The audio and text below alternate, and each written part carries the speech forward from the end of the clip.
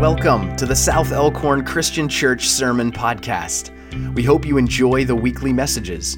For bulletin material, reflection guides, and other resources, visit southelkhorncc.org.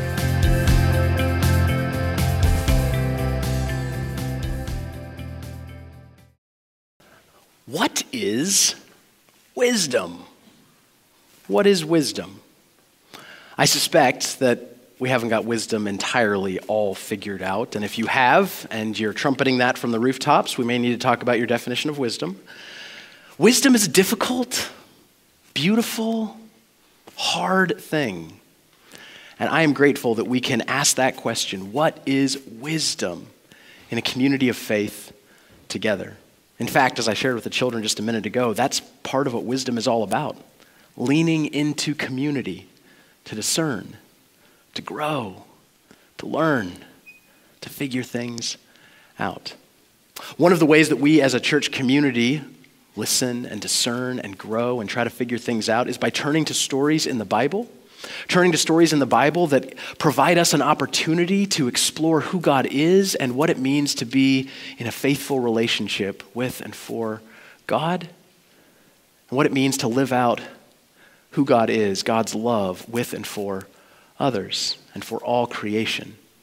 We turn to the Bible to seek after wisdom, the way of God, what is true, what is healing, what is hopeful, what is good. And so it is that we turn this morning to a passage of Scripture that's part of a larger sermon series that we've been going through, in which we're returning to stories that perhaps we heard before as children, maybe in Sunday school, if we grew up in church. Stories that were probably presented to us in one kind of way because we heard them as children that might be far more complicated and complex, wild and raw, and might not mean everything we thought it meant when we read it the first time. There may be so much more to it than we realize or expect. And so I'm excited to return to this story, the story of a famous person in the Bible, wise King Solomon, a person who was so famous for his wisdom that it was said that people from all over the world would flock just to hear and experience his wisdom. He's said to be the author of the Proverbs. He's said to have written not just 1,000 songs, but 1,005 songs. This is an incredibly wise person who can sing and write beautifully about nature and can also rule in fairness, in equity, in justice. And today we're going to read a story in which we see this wise king rule. But of course, as we return to stories, perhaps there's a lot more going on than we realize. And maybe the question is Solomon wise? Or if he is wise, does he stay wise? What does wisdom mean? And what does it mean for us to experience that as we return to this story of wisdom? So join me, if you will, if you have your Bibles this morning, to 1 Kings chapter 3. The story of Solomon seeking after and being gifted wisdom and then putting that into action in a famous story. As I read for us this morning, I may pause and offer a little bit of commentary or some points that we can return to when the sermon begins. Starting in verse 1. Solomon made a marriage alliance with Pharaoh, king of Egypt. He took Pharaoh's daughter and brought her into the city of David until he had finished building his own house and the house of the Lord and the wall around Jerusalem. We're going to pause there, right at the beginning, to offer a little context, some things we need to know. The Hebrew people were under the thumb of Pharaoh in the land of Egypt. They had grown, and Pharaoh thought they were a threat, and the way that he dealt with this threat of their political strength and might, the concern that they might overtake him in their number and in their multitude, was to put them to work, to enslave them for these building projects, which then, economically, the Egyptian kingdom benefited from. And God heard the cry of the people and raised up a leader, Moses, who would stand before the Egyptian Pharaoh, the king, and say, "Let my people go." And Pharaoh said no. And plagues ensued, and things got really bad for the Pharaoh. And he said, fine, I'll leave, get out of here. And the Hebrew people left with Moses. And then Pharaoh changed his mind, and his heart hardened, and he said, we got to bring them back. Who's going to work for us? So he chased them to the Red or the Reed Sea. And there God rolled back the waters, and the people escaped, and the Egyptian army trying to chase them down was crushed and cut off. And as the people entered into the wilderness there to worship God and to pursue the promised land that God had promised to them, they were reminded that they should not return to Egypt, a place where they were dominated and dehumanized and demoralized, where they were worked to the bone, exploited, killed. And even when they were tempted to go back to the system they knew, when they were wandering in the wilderness and trying to figure out life for themselves, they were reminded time and time again, do not go back to Egypt. Solomon made a marriage alliance with Pharaoh, king of Egypt.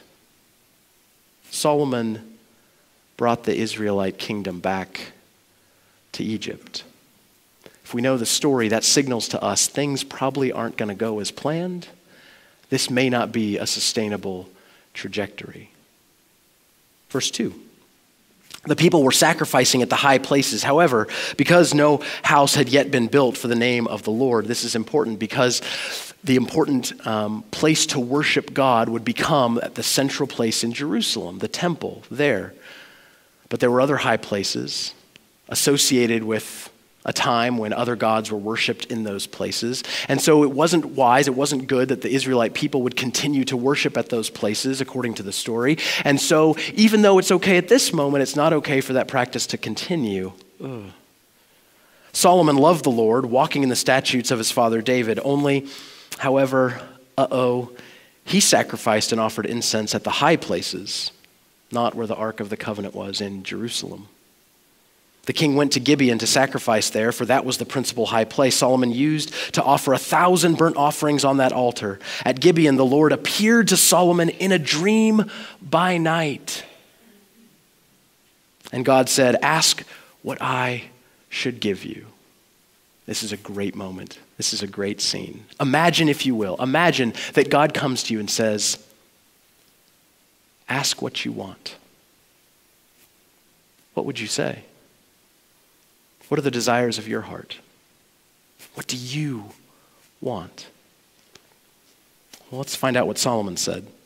And Solomon said, you have shown great and steadfast love to your servant, my father David, because he walked before you in faithfulness, in righteousness, and in uprightness of heart towards you. And you have kept for him this great and steadfast love, and have given him a son to sit on this throne, on his throne today. The people of Israel, when they came to the land that God had promised, set up a kingdom, and David was the first one who united them all together. David has died, and Solomon has ascended to the throne. And that's the situation where we find ourselves and Solomon in this story. And now, Lord my God, you have made your servant king in place of my father David, although I am only a little child, perhaps 15, 18, 20, he's in his youth. I do not know how to go out or come in, and your servant is in the midst of the people whom you have chosen, a great people, so numerous they cannot be numbered or counted. Give your servant, therefore, an understanding mind to govern your people, able to discern between good and evil, for who can govern this, your great people? Solomon asks for a discerning mind. Another way of translating one of the things he asked for here is a listening heart. It pleased the Lord that Solomon had asked this. God said to him, because you have asked this and have not asked for yourself long life or riches or for the life of your enemies vengeance, but have asked for yourself understanding to discern what is right, at which point Solomon went, wait, those were options? Whoops. God does then say, I now do according to your word. Indeed, I give you a wise and discerning mind, a listening heart. No one like you has been before you, and no one like you shall arise after you. I give you also what you have not asked, both riches and honor all your life. No other king shall compare with you. And if we ended the story there, we'd say, look how wise Solomon is. He's been gifted wisdom. He'll be wise. Everything's great. But God adds something else.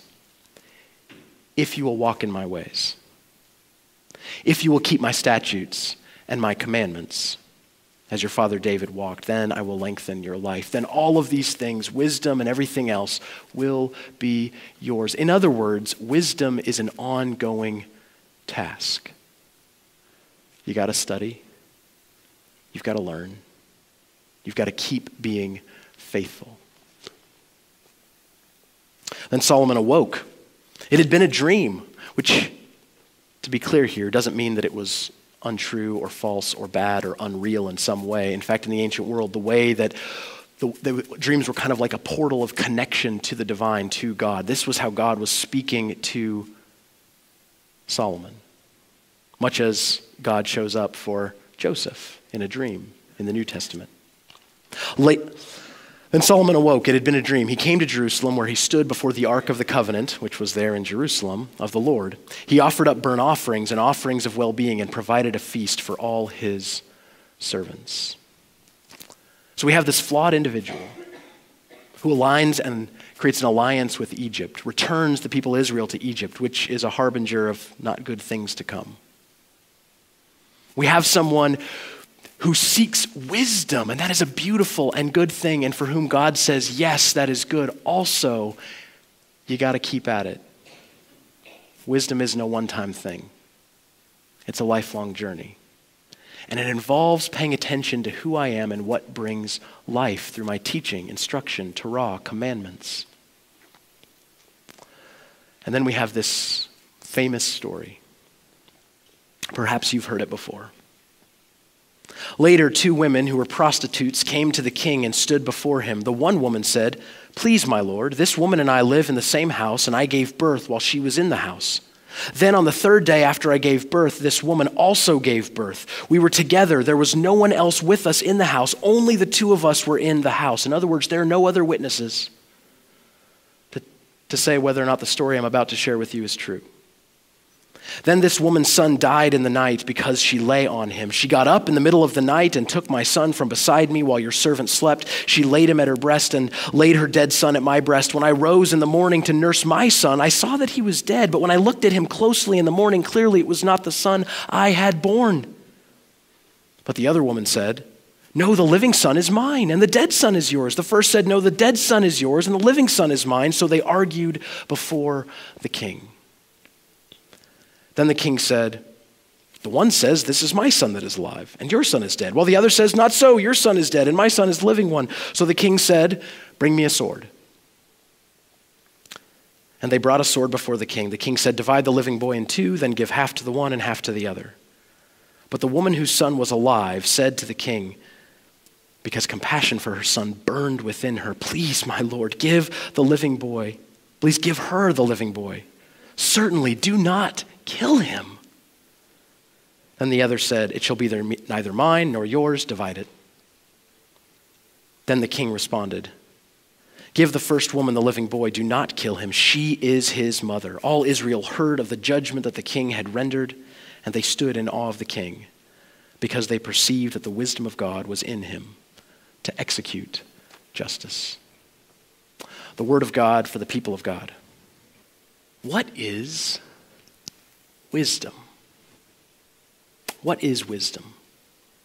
Well, according to the Proverbs, wisdom is a treasure, a gift of God to be sought after. Indeed, I love one of the ways that Proverbs chapter 2 puts it, to cry out for insight. It is to seek, to cry out for, to yearn for, to long for, to work for understanding. A kind of full, spiritual, big picture understanding. Wisdom was crucial in the ancient world for justice and for judges. And the king often served in a place of justice and judgment as the judge among disputes. And so it makes sense that King Solomon would ask for wisdom, for this was one of his royal functions. Wisdom may be a little bit different in that judicial context than it is in the ways that we talk about it. We do hope our judges have wisdom, but we also hope that we might have wisdoms, even when we're not sitting in a position of adjudicating right and wrong between 2 claimants who come before us, also known as parenting on Tuesday. We do hope that we have and want wisdom. Indeed, it's a spiritual virtue that is a part of being a Christian, that is a part of living in the way of Jesus, who we talk about as God's own wisdom made flesh, to help us and to guide us and to teach us. And so it is, I think this question is incredibly important. What is wisdom? Now, was Solomon perfectly wise? I think there's some danger in thinking that he was. I think there's some danger in turning Solomon into such a hero of the faith that he's so different than us, that he's so grandiose and supernatural that it's almost like there's nothing for us to learn from him or his experience or what wisdom is. He just had this supernatural gift of insight, these clever sayings that help him reach these right and true judgments, and good luck for us. I've tried clever sayings with my children, and they never seem to work out that well. But what if that's not what wisdom is all about? About finding some character of perfect wisdom and hoping that maybe we too can have a divine encounter that gifts us with supernatural wisdom to always have the right thing to say in the right circumstance at the right time. What if wisdom is different? And what if, however flawed King Solomon is, however much he may not always be wise in the way that he ruled, what if this encounter with God in which he asks for wisdom reveals for us what it means for us as people of faith to seek wisdom? Indeed, just to underscore the point that King Solomon may not be as wise as we might like to think, or as perhaps some of his court cheerleaders want to make him out to be. What ends up happening because of King Solomon's alliance with Egypt and with others is elevating Israel onto the geopolitical map, which then also puts a bigger and bigger target on Israel. On top of that, I mentioned that in some ways, Solomon brought the people of Israel back to Egypt. He does something else when it comes time to build the temple of the Lord in Jerusalem. He conscripts labor. He forces labor on his people, bringing them back to the time of enslavement in Egypt so that he can have his building project done. And indeed, that political decision would not win him a lot of friends, and might have led to some of the crumbling of the kingdom that eventually would result in the kingdom splitting in two and eventually being conquered by foreign armies and the people of Israel being sent into exile. Indeed, King Solomon is a part of this unsustainable trajectory that leads to the downfall of Israel, to the trauma and tragedy of exile. King Solomon didn't always rule wisely. He's a flawed character. And yet, our job isn't to show how Solomon is perfect. Our job isn't to show how Solomon has it all together. Our job isn't to show that Solomon was the wisest person who ever did live. Our job is to ask the question with the story of Solomon and what Solomon's story lifts up for us: what is wisdom? That is the beauty of this story. It brings up for us the question, what is wisdom? Well, I want to suggest a few things, as I suggested to the children during the children's moment. Wisdom, there's a number of ingredients. In fact, there are some centers for practical wisdom and centers for research about wisdom that offer, I think, 7 or 8 different ingredients. Here are a few that I have come to know and hang my hat on. Humility.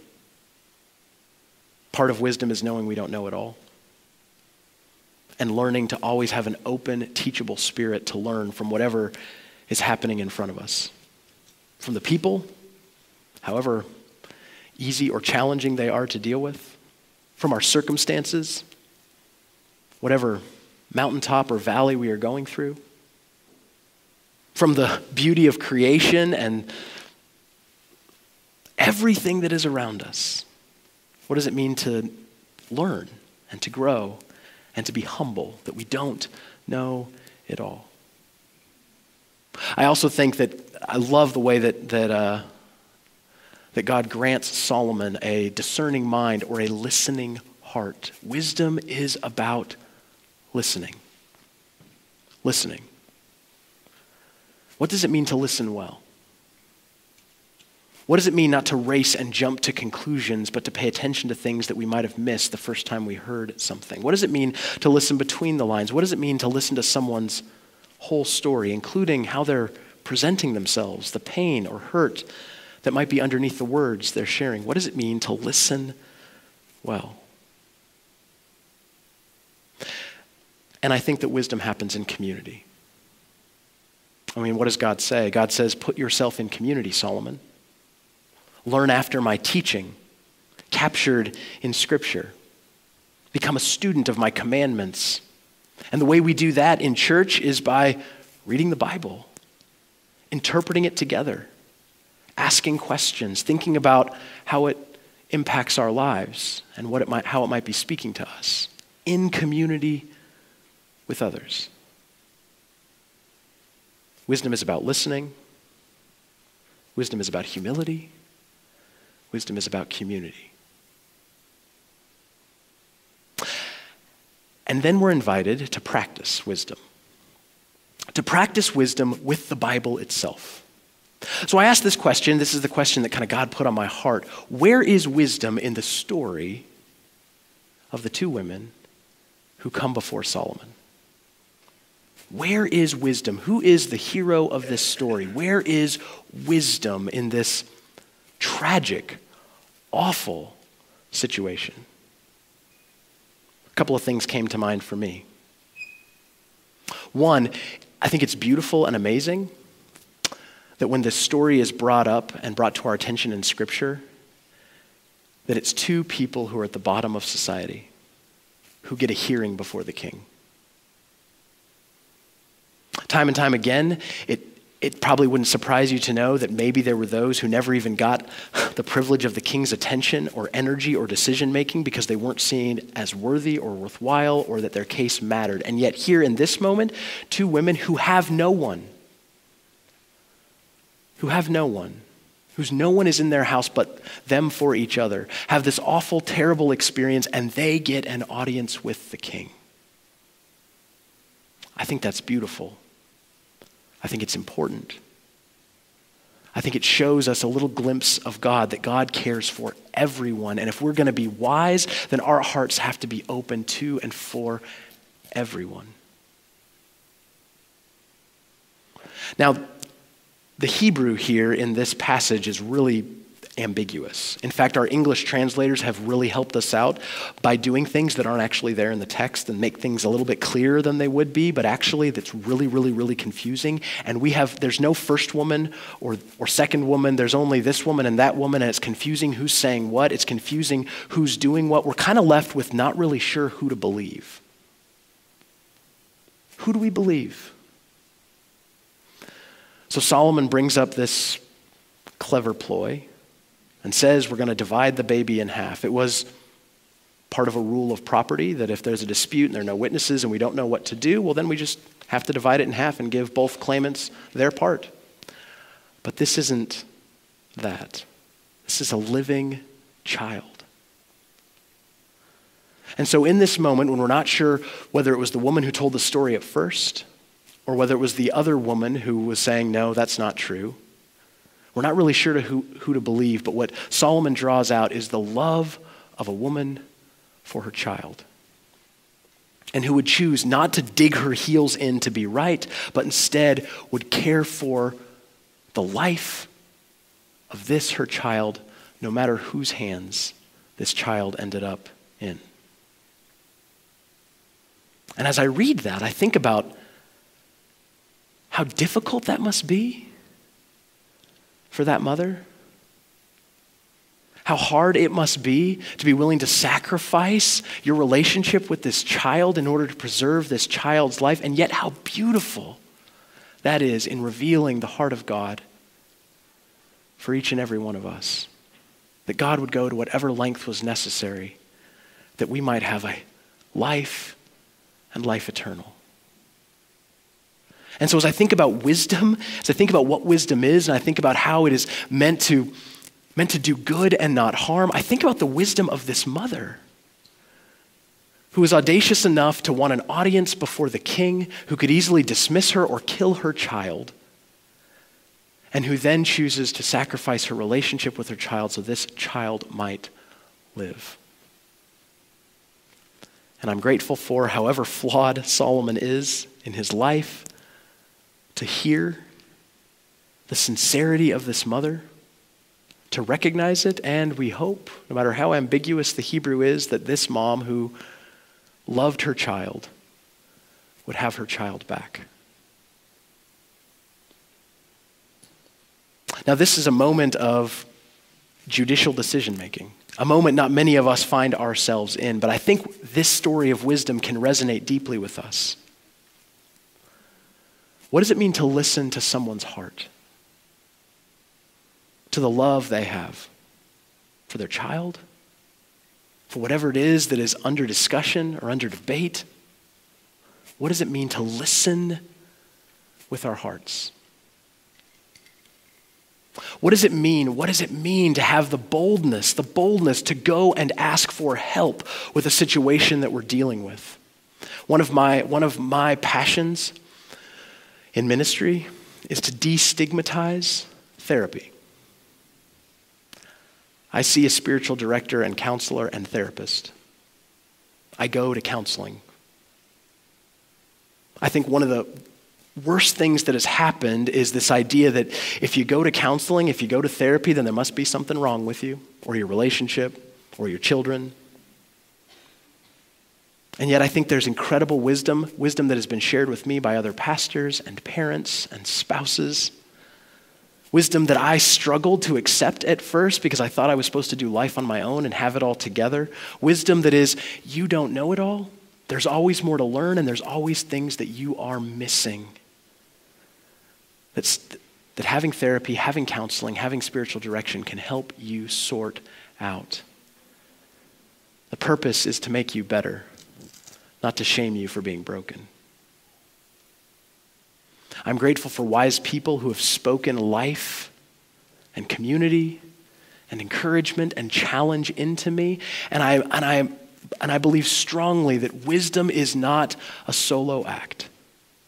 It is a community endeavor.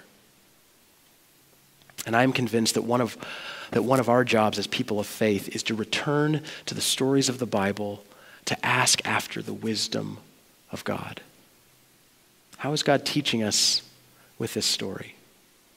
However complicated and complex it might be, however strange and weird and confusing it might be, what does it mean to learn from others and how they interpret a story?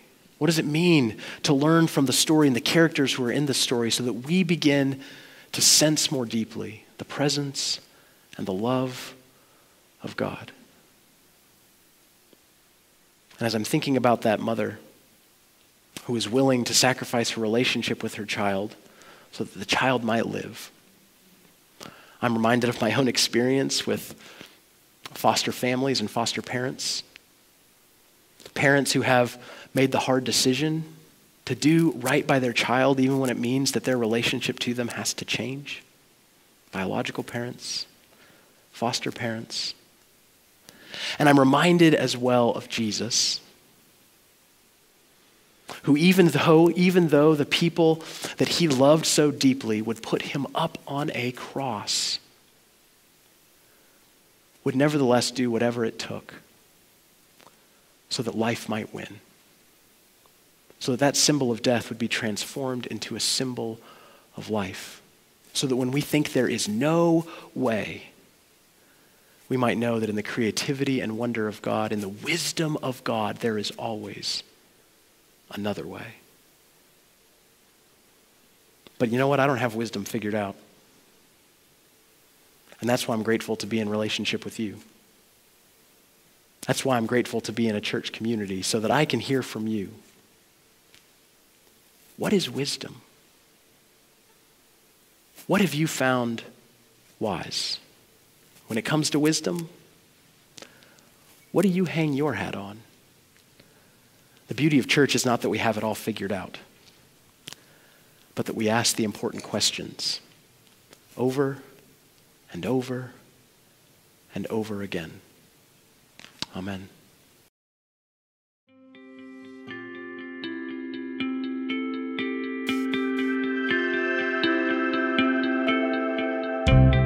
Thanks for listening to the message this week.